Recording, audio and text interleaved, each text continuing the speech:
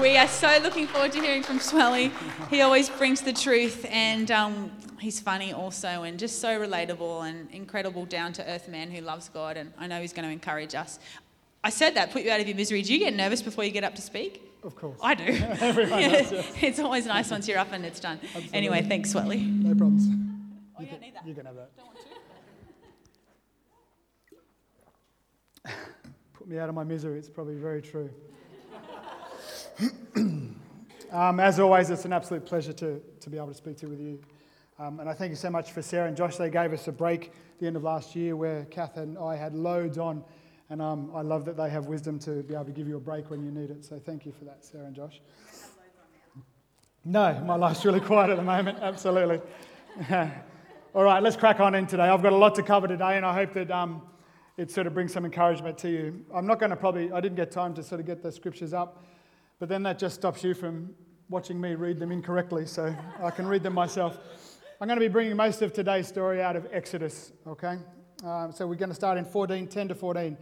As Pharaoh approached, the Israelites looked up, and there were the Egyptians marching after them. They were terrified, and they cried out to the Lord. They said to Moses, "Was it because there were no graves in Egypt that you brought us out into the desert to die? What have you done to us to bring us out into Egypt? Didn't we say to you in Egypt, 'Leave us alone, let us serve the Egyptians'? It would be better for us to serve the Egyptians than to die in the desert." Then Moses answers the people, "Do not be afraid, stand firm, and you will see the deliverance of the Lord will bring today. The Egyptians you see today will never be seen again. The Lord will fight for you. You need only be still." Yeah? So this is pretty much the story I want to talk to you about today. Here's Moses in the crux of his leadership. Yeah? Probably doesn't get more pressured from where he is at the moment. And I really think that there's been a theme over the last couple of weeks. Kath, a couple of weeks ago, talked about do we limit the blessings that God brings to us? Perno, a couple of weeks ago, spoke about the same story, just in a different part of it, and about holding back, us walking into the promised land. And again, Sarah speaks so well last week about having deep roots because we carry something really significant. And I really think that God is conveying a message to us at the moment about how do we walk into the next season. Yeah, I truly believe, and again, I think as a preacher, you sit back and you realize what everyone else is talking about, and you're like, wow, I really am talking about what I probably should. Okay, so for my part that I'm going to play today, I'm going to really try to look behind the story of Moses and what is going on here today. And yeah, I might get carried away a bit, and again, I usually ask a lot of questions and don't give you many answers, but that's okay. And again, you're probably talking to me, you think today, why do we want to talk about Moses parting the waters? Isn't that like talking about the Titanic? I know that it went down and I know that's what was going to happen, but I really want to get behind the story today. Start to look at some of the characters and actually the mentality of the Israelites and what was going on. And I really think it's a real privilege to read out of the Old Testament, okay? You really get to see the nature of God. He worked in a very tangible way in the Old Testament. And again, but when I first started reading the Old Testament, probably like a lot of you when you first come to church, you just think, man, the God of the Old Testament, he's bad, he's spiteful, man. He just seems to wipe people out. If you don't sort of like what he's doing, you're gone. And I really want to sort of look at that today because it says in Romans 15:4, "For everything that was written in the past was written to teach us, so that through the endurance taught in the Scriptures and the encouragement they provide, they might bring us hope." Yeah? This is why there's the Old Testament, the Scriptures, all these things. We can learn what had happened to these people in the past and apply it to ourselves today, yeah? And if there's anything that I see when I look around is lack of encouragement and lack of hope, yeah? The thing that distresses me most, and in my job I see a lot of bad things on a daily basis, the thing that distresses me most is I see people without hope, that just have nothing, yeah? And I think unfortunately we have educated ourselves into a cynical stupor, yeah? In our world, yeah? I think that sometimes where we think we've advanced so far, sometimes I think we forget what's most foundational. Yeah? As always, I'm going to tackle some big subjects. Okay, and again, I think so much of what goes on in the Old Testament echoes what happens with Jesus in his life. And again, I think it's a great thing to learn. So if anything from my talk today, I hope I inspire you to get back into the Old Testament and read some of the stuff that goes on there. So why was Israel in such a bad way? Why were God's people oppressed and in slavery? Was it because they had turned their back on God and what he had chosen for them and what he should do? No. They were in the position they were in because of the blessing that God had provided them. Yeah?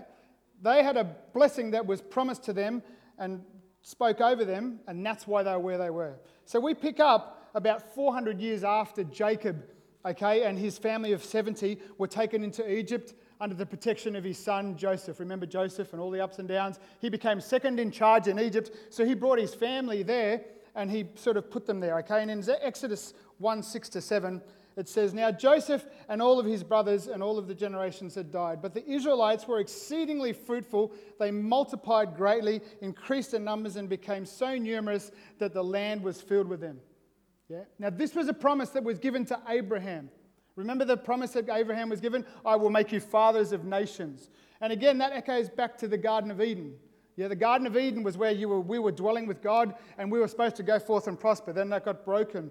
We must remember that we're in a broken world. This is not the original design.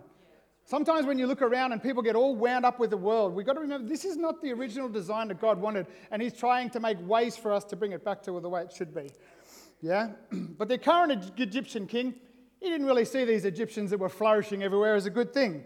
Okay, in Exodus 1:12-14, he says, "But the more that we oppressed them, the more they multiplied and spread. So the Egyptians came to him with dread about the Israelites, and they worked them ruthlessly, and they made their lives bitter with hard labor." Yeah. So this is where we pick up the story. The Israelites were made into bad. Their lives were being oppressed, and they were in a really bad place. Yeah. And I think sometimes in our life, as we follow Christians, as a Christian, it can be very challenging. And sometimes our blessings can become some of our biggest problems. How many people here have their blessings have become their biggest struggles? Yeah? Sometimes the things that you're like, yeah, you might get that perfect job you've wanted. Then you realize how much pressure that job gives you. Okay, and the provision it gives you. You may have a talent and you may work really hard at making your talent really good. Then that makes people jealous of you. Some people are born with beauty. Like myself, I've learned to deal with it after many years. Don't be laughing so hard. That was way too quick and you laughed way too hard. We have wealth. We have wealth that may wind someone else up, yeah? We all may not think we don't have much wealth. You go to some place around the world, we are exceedingly wealthy. And again, some of the things that are meant to be a blessing for us can be a burden for us as well, yeah? But are our lives meant to be easy? Keep that in the back of your mind. So things got even worse. So if the slavery and the oppression wasn't so bad in Exodus 1:22, and there's a great story about the midwives, the Jewish midwives, like not doing what was told to them by the Egyptian. Please read the story, it's awesome. But basically it says here, the Pharaoh gave the order to all of his people, every Hebrew boy that is born must be thrown into the Nile and every girl let to live, yeah? So this is the time, this is what was going on. And I think the problem for us is that we think oppression is a bad thing. Some of the biggest growing churches around the world are where there is the most persecution. And my friends told me, and he showed me this sort of story the other day about there's many times where you can watch where the Christians are persecuted and move out of an area and then a war comes to that area. Yeah, there's many things, all the things that go over in Israel and Palestine, a lot of those things, you can see things that go on, okay? And the early church started because it was persecuted. If you think about the apostles, the only reason they spread the word is because they got so oppressed and they were forced out. And again, Jesus is only who he is because he suffered. And he asks us to join into his suffering. So sometimes I think we should stop worrying about what's oppressing us and get on with it. Yeah? And there's nothing more toxic to evil than an authentic, upright, faithful believer in God. Nothing more toxic, yeah? And that's how come sometimes you will carry, as Sarah said last week, you'll be carrying something precious. For unfortunately, though, for many of us, in the pursuit of the good life, it is morphed into us not working. Yeah, have loads of money. That's where our good life is. Our good life is where we don't have to work anymore. And unfortunately, that's an illusion, yeah? The real good life is down in the trenches.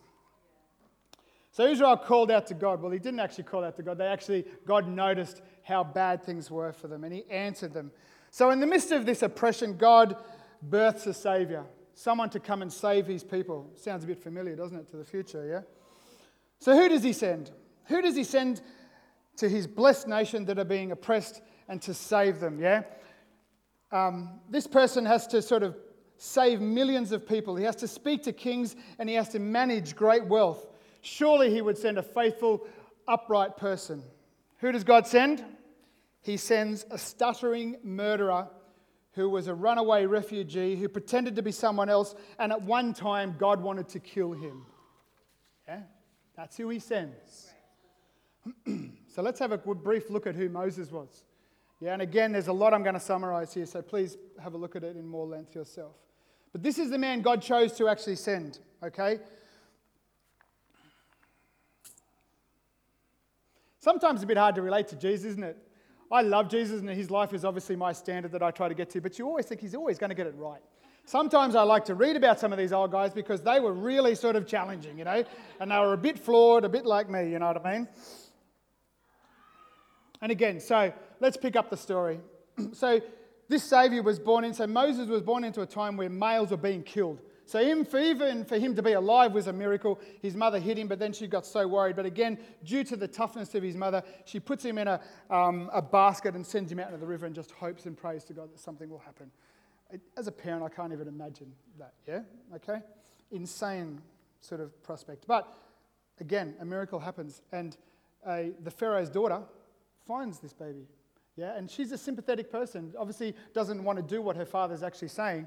And again, we have to remember sometimes, every time we think things are so bad, in the oppositions and enemies' camps, there are people who are believers. There are people that are faithful, yeah? So don't always think that everything is bad. Okay, and who remembers who brought Moses up? Who brought Moses up? His mother. Great story. It's a sermon in itself. Yeah, so the baby goes out. The Egyptian daughter finds it. The Pharaoh's daughter finds this baby. Asks one of her maidservants, "Can you get someone to look after this baby? I'll pay you to look after it." Sure, I know someone. And gives it back to its mother. Yeah, what an amazing story in itself. But this child is brought up as an Egyptian child, though he's a Jewish child, yeah? So he's brought up, and the mother knows that she has to give this guy back one day.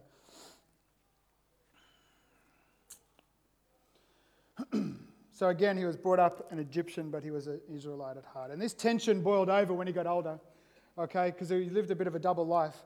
And one day he saw his fellow Israelite being beaten by an Egyptian, and he killed this Egyptian, yeah? And he looked around and thought no one had caught him, but he got caught, okay? And then he found out from the people that he'd been seen, so he fled, yeah? So he did the wrong thing for the right reasons, yeah? Has any of us ever done that?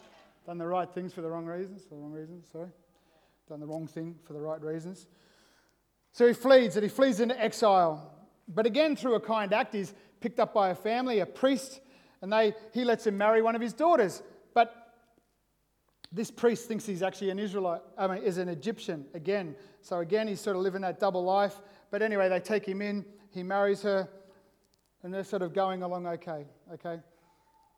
But again, sometimes I think, do we pretend sometimes when we are out there?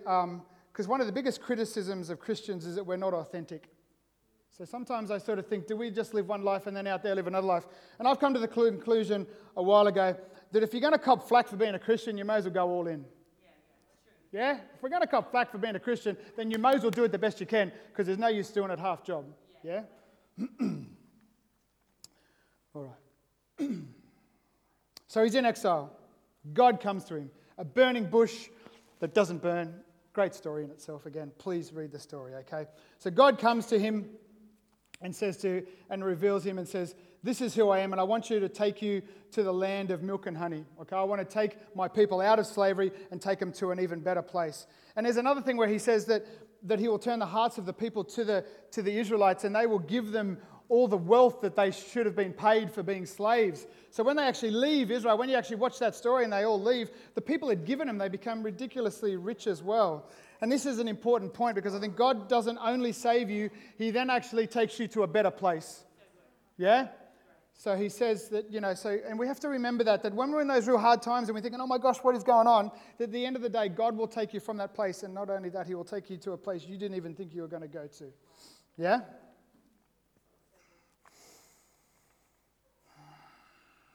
Sorry, I've lost where I'm up to. All right, so he comes to Moses. Was Moses ready to go? God revealed who he was, said, "This is who I am, crack on." Is Moses ready to crack on? Not in the slightest, mate. He just comes up with these list of questions. So what am I going to call you if people say who I am? Yeah? And it says in 13:14, which I love, this is a great saying from God. God says to Moses, "I am who I am." That's it. He says, I'm the father of, your father, I'm the God of your fathers and all that. But the reality, he says, I am who I am. Is that enough for Moses? No, not really. He asks another one. Yeah. What if they say that I didn't really meet with you, God? Do you know? What if they didn't say? So what does God do? He goes, right out, what's the hand? A staff, pick it up, throw it on the ground, turns into a snake. Yeah, put a hand in your sort of cloak and it comes out and it's withered. Put it back in and it's sort of okay. Get water, throw it on the ground and it'll turn into blood. Again, these things are very significant for the Pharaoh that he was going in front of. Yeah? But God gives him all these signs and things that he can impress the sort of Pharaoh upon him that I am the God of who I say I am. Was he ready then? We pretty much know, isn't it? Exodus 4:10. He says, Moses said to the Lord, pardon my servant Lord, I have never been eloquent, neither the past nor since you have spoken to your servant. I am slow to speech and tongue. So he's a stutterer. He sort of can't really speak very well for himself. Yeah? And then he says again, please send someone else, Lord. Please pardon your servant, but please send someone else. Yeah? Are we like Moses? Do we have to be convinced of God's love over and over and over again? Or are we people who just sort of believe what he actually sort of says? Because God will equip us if we sort of believe what he actually says. So then the Lord says, this is what he says to him. Then the Lord burns with anger against him. Yeah, he's had enough by now. He says, I've given you so much. But then he says, again, he sort of goes, I will give you your brother Aaron, the Levite. Let him speak for you. So again, he actually gives Moses, God gives Moses someone to help him. He gives him, and again, this starts a tradition. Aaron starts to be the priests and the prophets that again sort of go with the kings throughout history then. But the reality is God will always provide someone for you to be with you. Even if you can't do it, he will provide for someone to be. Again, which is a great reason for us to be in church. So God says to them finally, the coast is clear. All the people that were going to kill you, Moses, crack on and you should go. He gets the blessing of his father-in-law. So he finally gets it. He's like, yep, I'm going to go and do it. He's going to go and perform these wonders in front of Pharaoh and again to release the firstborn. This is the way God talks about Israel. My firstborn son. These are the people of my people. And then the most extraordinary thing is said in the Bible, yeah? This is in 4:24. And at a lodging place on the way, the Lord met Moses and was about to kill him. Finally sets him up, finally gets it, equips him, and he's about to kill him. But Zipporah, his wife, took a knife and cut off the foreskin and touched it of his son and touched it on Moses' feet with it. And surely you are a bridegroom of blood to me, she said. So the Lord did not left him alone. Sounds strange, doesn't it? What? Yeah? But why was this? What was circumcision? What does it represent? It represented that you are God's people. This is what was given to Abraham. This is a sign that you are God's people. So God's saying to Moses, you're going to lead my people, then you need to walk in my ways. You need to know who you are and you need to know that you're an Israelite. And again, he'd been living in a foreign country, so he'd taken on foreign ways and he hadn't done it. So I think though he had a heart for his people, he needed to walk in his ways. And that's the same for us. If we're going to say that we're Christians and stuff, we need to walk in his ways. Yeah, sometimes people get a bit etchy about this. Well, God's love, it's all okay. We need to walk in his ways. We need to know what his ways are. All right. In summary, so who was the man that God sent to bring out millions of his people? He was an unwilling, stuttering, identity-confused, murdering criminal who was in his 80s. Do you realize he was 80? But he was equipped by God. Yeah, but he was equipped by God. And I think when he was going to see Pharaoh, he was bringing two things, yeah? The first thing was that he was going to show the Israelites that their God in Father was alive and he was worthy of worship. And the second thing was he was going to show the Egyptians' gods were nothing, yeah? Now again, the persecution by the time Moses came was even intensified even more. Okay, and again, you can read about it. And this is where we talk about the 10 plagues, okay? And I'm not going to go into them. I don't have enough time. But again, please do. And again, when Moses does this, he addresses something about the Egyptian gods every time he does this, yeah? There's a great symmetry in there, okay? The Egyptian gods were like many pagan cultures. I'm just going to read in here for a minute. And they worshipped a wide variety of natural gods and attributed their power to natural phenomena they saw around them in the world. Yeah, so there was a god for the sun, a god for the river, a god for childbirth, a god for crops. Yeah, So again, if you look at the first plague that he's brought, where the Nile is turned to blood, that actually goes against and brings to account 3 of their gods, okay? Asp, which was the god of the Nile, Horus, who was the god of the Nile, and Kerm, who was the protector of the Nile. The second one about the frogs that go everywhere, that's about fertility, okay? So if you look at all the plagues, they addressed something about the Egyptian god. Okay, and I think there's some interesting things I want to quickly look at here. So which it says in 7:22. But the Egyptian magicians did the same things by their secret arts. So for the first couple of plagues, their Egyptians did the same. The Egyptian king's servants did the same things. So did Pharaoh believe? No, because I got guys that can do the same things. That doesn't impress me. I can do the same things. But could they really? Yeah? No. They had limited sort of power. And again, some people will actually say they just sort of mimic things. But again, I think out there in the world, there is sort of limited power with these things. And again, there is knowledge that sort of seems great, and there are sayings that seem amazing. They float around Facebook all the time, fantastical, that seems really good. Until you actually look at it, I think many of these things are a shadow of the truth. Okay, and the second part of this, though, is that, and so when his people performed these magical arts, and then it says, and Pharaoh's heart became hard, so he would not listen to Moses, just as the Lord had said. Now, this is a big concept I want to have a quick little look at, because it says later in the Bible, when God is dealing with Moses, that God hardened Pharaoh's heart. Yeah? And a lot of people sort of have a real problem with this, because they sort of think that did Pharaoh have a choice? Did God just set him up, raise him up to sort of strike him down? Did he ever have a chance of what to do? And I want to briefly look at that concept, because I think it's an important thing to get our head around. So I want to look at 3 things. First thing is free will. God has given us free will, and he will not violate that. Yeah? Pharaoh chose his actions. He chose what to do. Even when God demonstrated with him with great power that he could speak in his language, he still said, no, I don't want to do that. And remember, he was not an innocent person. Yeah, he was killing thousands of people. This is my little analogy. Again, do what you like. I think life and free will is a bit like getting a push bike from God. Yeah? He gives it to us to ride. He doesn't control us on how we ride it. And again, we certainly don't go back to the manufacturer if we fall off our bike. He may give you improvements along the way, and he may even give you a new bike if you commit to his team. But it's still your bike to do whatever you want with to ride it, yeah? You can ride it each day, you can put it in the shed, or you can win the Tour de France. Yeah, God gives you this life to do what you will with it, okay? The second thing is God's judgment, yeah? The reality is, if we're going to say that God is good, then by definition he has to judge things that are bad. He has to judge the wicked, yeah? He has to judge things that don't fall within what his expectations. And again, we all fall short of God's expectation. So then we're judging his judgment. That's what we're looking at then. And again, let's look at in Exodus 6:6 here. Therefore, say to the Israelites, I am the Lord, and I will bring you out from under the yoke of the Egyptians. I will free you from being slaves to them, and I will redeem you with an outstretched arm and my mighty act of judgment. Yeah. So he's a God that has to judge. That's what makes him good. And again, later in Exodus, I think God, for one of the first time, reveals himself in 34:6-7. And it comes to pass in front of Moses, proclaims, the Lord, compassionate and gracious, slow to anger, abounding in love with truthfulness, maintaining love for thousands, and forgiving wickedness, rebellion, and sin. Yet he does not leave the guilty unpunished.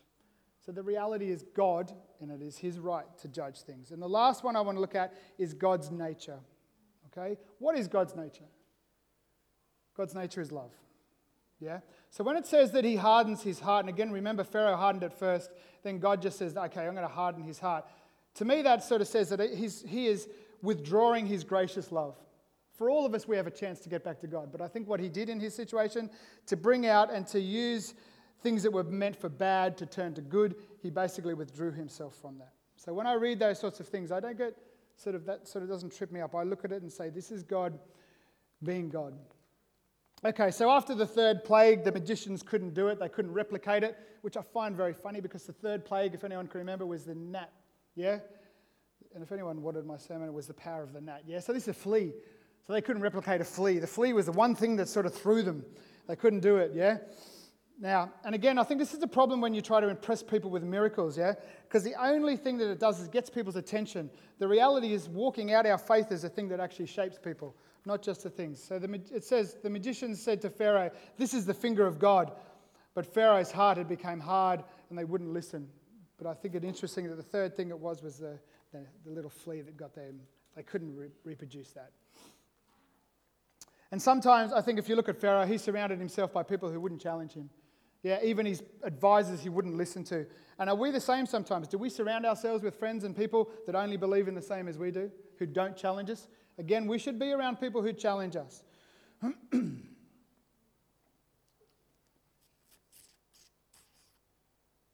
So again, each time he was offered a way to get out of it, yeah? So each time Moses came to him and said, "This is what's going to happen," he had a way of getting out of it. But he didn't. He just didn't sort of...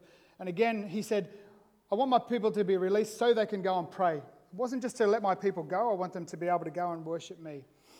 Okay, so the last plague, again, this is the most severe. This is about the firstborn sons dying, yeah? But this is mirroring what the Egyptian king had been doing to them over the whole time, yeah? Now, this is where the Passover instituted. Again, though unlike Pharaoh, God gives a way out, okay? The terrible things are going to come, but if you do this, and if you understand who I am, there is a way out. Anyway, the angel of death path is over, and again, the Egyptian son dies, and there was wailing, they said, throughout. Okay, so under extreme duress, he lets the people go, okay? And this is what it says so that people can remember. "In the days to come, when your sons ask you, 'What does this mean?' you say to them, 'With the mighty hand the Lord brought you out of Egypt and out of slavery.'" Okay? So again, this is things that we should remember. This is what God did for his people. So by the time it actually comes to the story where we pick it up, okay, by the time the Israelites get there, they had a clear picture of who God was and his power was and what God's plan for them was, okay? And for those who wanted to believe, there was convincing evidence that they were serving the true and living God, okay? And also Moses had learned his trade. He had learned to walk with God. So by the time we get to the story, so let's pick it up. This is where we were, yeah? The Israelites should have known who God was, and certainly Moses certainly knew who they was. Okay, so in Exodus 13, 17 to 18. "So when Pharaoh let the people go, God did not lead them along the road through the Philistine country, which was shorter. For God said, if they face war, they might turn their minds and return to Egypt. So God led the people out into the desert, down along a road towards the Red Sea. The Israelites went out from Egypt and were ready for battle. Yeah?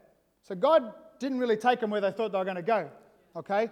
God knows when you're ready for a battle, and he knew that they weren't ready for a battle. So he leads them in a way that they didn't really want to go. So God sometimes will take you where you need to go, though it may not be where you think you should go, yeah? And again, it'll bring out his goodness. And again, the Israelites, they thought they were ready for battle, didn't they? They were like, yep, we're coming out fighting. But God said, no, you won't, because as soon as you do, you'll turn back. Okay, so the next verse in 13 to 19. Moses took the bones of Joseph with him, because Joseph had made the Israelites swear an oath. He said, God will surely come to your aid, and then you must carry my bones up out of this place. What a strange thing to have written. Yeah? Why would he say carry some bones with you? Yeah? But this represents remembering God's promise to his forefathers. So Moses remembered what had happened in the future, yeah? And I think one of the biggest problems for us is that we forget what God's promises are and what he's already done for us, yeah? What happens when we see a rainbow? Do we just see that it's nice? Or do we remember that's a promise from God that he will never flood the earth again? Yeah? What do we do when we see a church? Do we think that this is the rock that he said that I will build my church on, that, yeah, the gates of Hades and hell will not prevail? Is that the way we think about church? Do we think about this church as a place that Hades and hell will not get into? Yeah? Or when we look at a person, do we see a fearfully, wonderfully made person in the image of God that has an eternal purpose? Is that the way we look at people? I think sometimes The biggest problem isn't what God should be doing for us, but it's us remembering what God's already done. Yeah, I'll say that again. I think some of the biggest problems isn't that we shouldn't be asking, can you do for us, God? But remember what he's already done for us, yeah? I think if we faithfully believe, because if you think about what faith is believing in what you cannot see yet, but remembering what's already been done. So if we think, that's where faith is, and again we went through a great series with the children. Faith is about seeing things that are not there yet because you know what God's already done for you. Okay, let's crack on with the story. By the day, this is in 21:22. By the day the Lord went ahead of them in a pillar of cloud to guide them on their way. By the night the pillar of fire to give them light so that they could travel day or night. Neither the pillar of cloud by day or the pillar of fire by night left the place in front of the people. Yeah? What better image do you need of God? Yeah? He will provide for you whether you need it in the day or the night. He will provide for you. He will guide you. And he will never leave you. Yeah? What a fantastic image. But is it easy? So what happens in 14:3? God turns them back. So God's leading them out. Woohoo, we're free. What does he do? He turns them back pretty much the way they came. Yeah? And Pharaoh will think the Israelites are wandering around in the land confused, hemmed in by the desert. So though God may lead you and may provide for you, following him is not always easy. Ask some of our leaders in church. I'm sure that they'll tell you about that, yeah? Sometimes not easy following where God is probably taking you. Sometimes it may look strange. He'll be leading you around in circles and you think, really? What are you doing, God? Pharaoh realizes then what he'd done. He'd let his slaves go. He regrets his decision and he pursues them with his chariots and his army. And again, he looks at them and he goes, how easy is this going to be? They're hemmed in by the sea and the desert. So Pharaoh comes. And as Pharaoh approaches, the Israelites look up. And this is where we see them complaining again. This is where I started with the story. So why did you bring us out into the desert? The army's coming and they're going to kill us. And I think to myself, are you kidding? You've had generations of slavery. God has clearly released you from the Pharaoh. Because remember with Pharaoh, all of the plagues got worse and worse and the Israelites were protected from them. But they're released and they're guided out in the desert. God's guiding you by day and by night and giving you everything. They had a slave mentality. Yeah? They were controlled by others and other things. Yeah? Do we have a slave mentality? Are we dominated by our surroundings?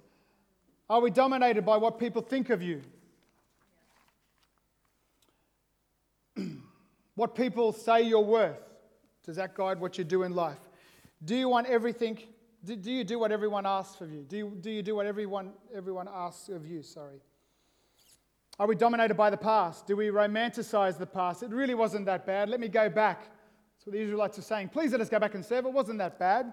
Yes, it was. It was horrendous. But with a broken spirit, that's what you do. And with a broken spirit, that's what you do. Or do you believe what God says about you? Yeah, and it's important for us as Christians to know what God says about you. For a new Christian, is God bigger than your past? Yeah. Or things that you're natural, the way of doing things. Is God bigger than the natural way of doing things? And for mature Christians, how well do you walk with God? Does he lead you daily? Yeah. Does he lead you daily and do you follow what he asks? Luckily for the Israelites, they had Moses, the steady hand of Moses guiding them. And Moses answered them and he says, it's okay. God will deliver you today. Let's just stand here and be still. That's what we need to do. God will figure it out. So just to give you some perspective of the pressure that Moses was under at that time, they calculated by the time the Israelites left, there was about 2 million people. Yeah? 10 abreast, that would go for about 240 kilometres, which is past Gosford. Think about that many people. That's how many people he was taking out of Egypt with him. Okay? But there Moses stood, faithful, knowing what God had done in the past, seeing what he'd already done with him. And again, he was a faithful believer as he stood there. Just like Jesus was a faithful person who went to the cross, though he was concerned about what he was doing, he still did his Father's will. So are we people who stand there knowing that we have done everything we can before we go into places? Because I think around us we have a broken world, yeah, that has a slave mentality, yeah. that they're distracted and they care nothing for God and they don't really see the need for Him. That's the reality, I think, for most of us. If we think about the world and a lot of what goes on, we live in a world of people that just have that mentality, that have no need for God. So what would God say to us? What would God say to us as people that are trying to get out into that world? I think He'd say the same thing that He said to Moses. So then Lord said to Moses, "Why are you crying out to me? Tell the Israelites to move on. Raise your staff and stretch your hand out over the sea to divide the water so the Israelites may go through onto dry ground. I have provided everything. Do what I've trained you to do." Yeah, I think this is what God would say to all of us. Do what I've trained you guys to be doing. Just like Moses, we have been trained and we need to lift our hands. Yeah. Remember, this walk with God is a partnership. God leads and we do. Does that make sense? God leads and we're the people who have to do it, yeah? And there's a time to move on. Then the angel of God, who had been traveling in front of the army, withdrew and went behind them. The pillar of cloud also moved from in front to behind them, coming between the armies of the Egyptians and Israel. Throughout the night, the cloud brought darkness to one side and to light to the other side, so that neither could see each other in the night. Again, isn't this an amazing picture really of God, yeah? He basically sort of, not only does He lead you, He'll come and actually protect you from behind. And again, how many of us, God will always provide in the last hour, yeah? How many of us in this room know that God will provide in the last hour? And again, this is another thing, the nature of God. When everything looks desperate and really bad, God will provide for you. And again, we should remember these things that have gone in the past. And again, God will protect you from your past, and He'll certainly protect you as you go into the future. Then Moses stretched out his hands over the sea, and all that night the Lord drove the sea back with a strong east wind that turned the waves and the land to dry land. And the water was divided, and the Israelites went through onto dry ground with the walls of water on either side of them. So it was all night. Yeah, all the stories you read, it was, oh, there you go, just opened and it was all done. It was all night. And I like to even think of Moses nearly having to stand there with his arms up. There's some great stories later where Moses had to hold his arms up when they'd gone to battle. You know what I mean? So at the end of the day, he had to still do things. But God will provide. All night it went on. So again, God turns what is meant for destruction, He turns it to good. Okay? And I think one of the main things that God really wants to do for us is to make Himself known to us. One of the things that God always wants to do is make Himself known to us. God will train us for the race. Yeah? That's why it's important for us to get the little things right. If we get those little steps in our life right, so when big things come, we're ready so we can partner with God. Does that make sense? All those little things, yeah? And I think the way that we walk in the fullness of what we have with God is that we first need to get a personal revelation. We need to get a revelation of what's God doing in our life. And then we need a corporate revelation, yeah? What is God doing with our group? What is God doing with our church? What should we be doing? Yeah, remember, we represent Israel. Israel represents the people of God, just like you and me do. So how well do we trust our leaders and their visions when circumstances are changing and things don't look sort of the way they should? Yeah? Do we complain like the Israelites, or do we actually just stand firm, knowing who we are and walking into that with them and holding their arms up? Yeah? Remember, we carry something with great value. We carry God within us. And again, I think if we partner with God, we can turn things that were meant for destruction for good. Yeah? And that's out in the world. Anyway, we all get the world sent to us on our phones, so we know what's out there. And again, Steve Furtick sort of says that there's a real temptation to send away the very thing God has put in our life. Yeah, it's a real temptation. I don't want anything bad going on in our life. So I think as we enter this world where many people, I think, have this slave mentality, yeah? And God desperately wants these people to be free. And yeah, He wants these people to be free so much that He sent His Son to die for them. So again, that's something we should again take on our hearts. But there's a real practical aspect. When we partner with God, we need to raise our arms. We need to do the things that God puts in front of us. So again, as we step into things, I'm sure God is saying to us, just get on and do it. Again, we're a community of believers. Imagine the reports that we should be able to get back on a weekly basis of things that are going on in our lives and in people's lives. So again, hopefully with this brief look at Moses today, that it's inspired you to read and look at what has sort of gone on in the past. I think great things have gone on in the past, and it's important for us to know. And again, one of the main ways God will speak to you and to guide you and to get to know him is to read the book. Okay? It says in Romans 10:14, consequently, faith comes from hearing the message, and the message is heard through the words about Christ. So everything we need to know is in this book today. Thank you so much for listening. Awesome. Thanks, Swelly. That was so good, hey? Let's stand. We're going to sing. I think we might finish with a praise song. And isn't it just good to be reminded, like Swelly was saying, to keep our eyes on God and, what he's spoken, and to not let our circumstances dictate to us that slave mentality. If God's spoken, let's hang on to what he's spoken and press on together exactly as Swelly said. Awesome. We're going to go out.